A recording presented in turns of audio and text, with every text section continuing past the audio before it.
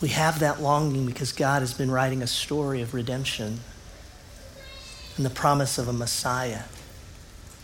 And we read that story all the way from the beginning to the end of the Bible. And we read the story of the birth of our Savior in the gospel accounts. And so we read it this evening. Margot Mittig, I've recruited her. Margot, stand up here. And I've recruited her to read part of it. She'll read the first part. I'll read a part. And then we've got something we'll show you that tells the story as well. Margot, thank you. This is from the Gospel of Matthew. This is how Jesus the Messiah was born. His mother, Mary, was engaged to be married to Joseph. But before the marriage took place, while she was still a virgin, she became pregnant through the power of the Holy Spirit. Joseph, to whom she was engaged, was a righteous man who did not want to disgrace her publicly, so he decided to break the engagement quietly. As he considered this, an angel of the Lord appeared to him in a dream. "Joseph, son of David," the angel said, "do not be afraid to take Mary as your wife, for the child within her was conceived by the Holy Spirit, and she will have a son, and you are to name him Jesus, for he will save his people from their sins." All of this occurred to fulfill the Lord's message through his prophet. "Look, the virgin will conceive a child. She will give birth to a son, and they will call him Emmanuel, which means God is with us." Luke continues the story. At that time, the Roman Emperor Augustus decreed that a census should be taken throughout the Roman Empire. This was the first census taken when Quirinius was governor of Syria. All returned to their own ancestral towns to register for the census. Because Joseph was a descendant of King David, he had to go to Bethlehem in Judea, David's ancient home. He traveled there from the village of Nazareth in Galilee. He took with him Mary, to whom he was engaged, who was now expecting a child. And while they were there, the time came for her baby to be born. She gave birth to her firstborn son. She wrapped him snugly in strips of cloth and laid him in a manger, because there was no lodging available for them. And here's the story through the eyes of the storybook Bible. That same night, in amongst the other stars, suddenly a bright new star appeared. Of all the stars in the dark vaulted heavens, this one shone clearer. It blazed in the night and made the other stars look pale beside it. God put it there when his baby son was born, to be like a spotlight, shining on him, lighting up the darkness, showing people the way to him. You see, God was like a new daddy. He couldn't keep the good news to himself. He'd been waiting all these long years for this moment, and now he wanted to tell everyone. So he pulled out all the stops. He'd sent an angel to tell Mary the good news. He'd put a special star in the sky to show where his boy was. And now he was going to send a big choir of angels to sing his happy song to the world. He's here. He's come. Go and see him, my little boy. Now, where would you send your splendid choir? To a big concert hall, maybe? Or a palace, perhaps? Now, God sent his to a little hillside, outside a little town, in the middle of the night. He sent all those angels to sing for a raggedy old bunch of shepherds watching their sheep outside Bethlehem. In those days, remember, people used to laugh at shepherds and say they were smelly and call them other rude names, which I can't possibly mention here. You see, people thought shepherds were nobodies, just scruffy old riffraff. But God must have thought shepherds were very important indeed, because they are the ones he chose to tell the good news to first. That night, some shepherds were out in the open fields, warming themselves by a campfire, when suddenly the sheep darted. They were frightened by something. The olive trees rustled. What was that? A wing beat? They turned round. Standing in front of them was a huge warrior of light, blazing in the darkness. "Don't be afraid of me," the bright shining man said. "I haven't come to hurt you. I've come to bring you happy news for everyone, everywhere.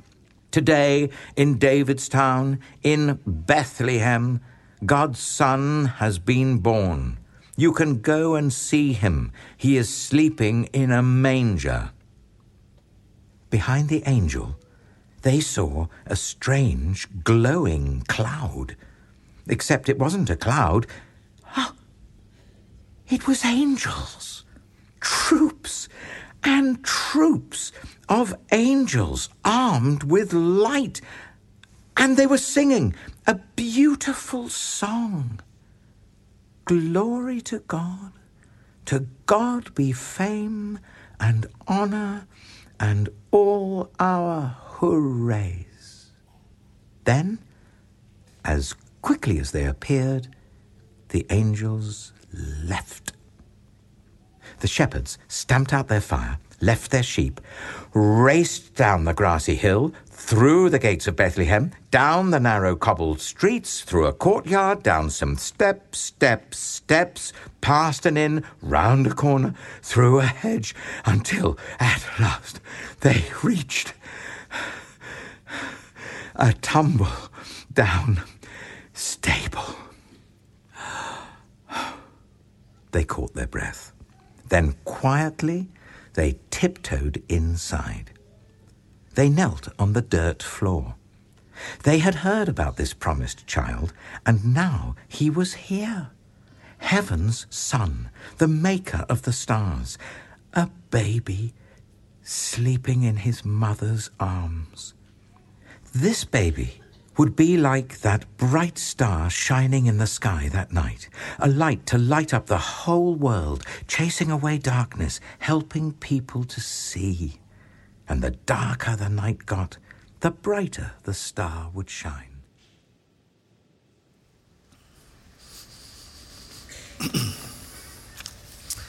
The maker of the stars, a baby sleeping in his mother's arms. I want you to just listen right now.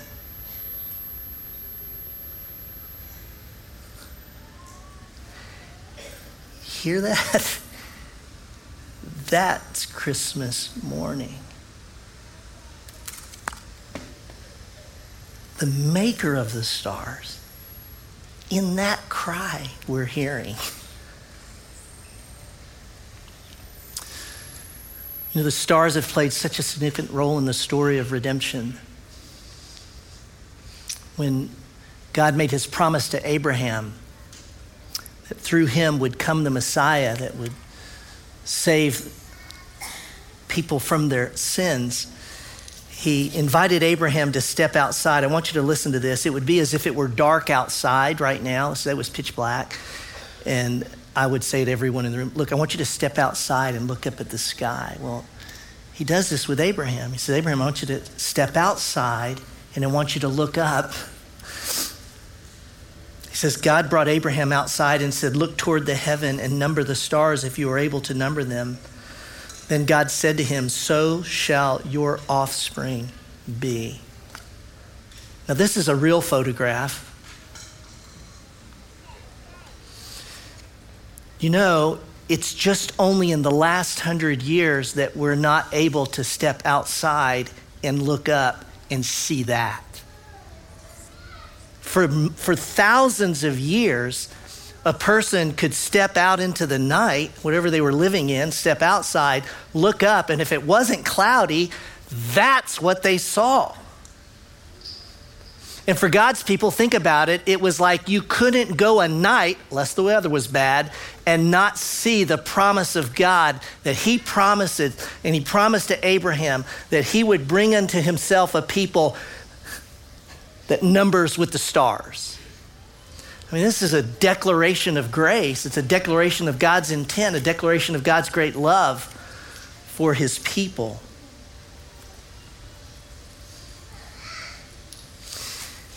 We don't want to miss that it's the stars and it's light, see, that God uses to remind us of who Jesus is. Because he's the life and the light. And there's going to be so many because he's come. During Advent, we light these candles. You know, we light the candle of hope, love, joy, and peace. Each a description of Jesus and who he is and what he does and what he brings to us. And it's on Christmas Eve, you all, that we take our candles and we light, of course, the Christ candle. That candle that all these other candles point to.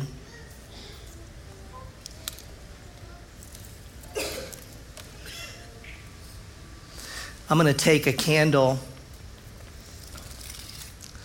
and I'll take light from the Christ candle. Then I'll step down and I'll light a candle and we'll let this light travel around the room. And as it goes, the room will darken because there's darkness in the world. That's the truth. But from this one light, we'll light the room. And you'll see something else as the light goes around. You will also see it's just not our light. There's way more beyond us.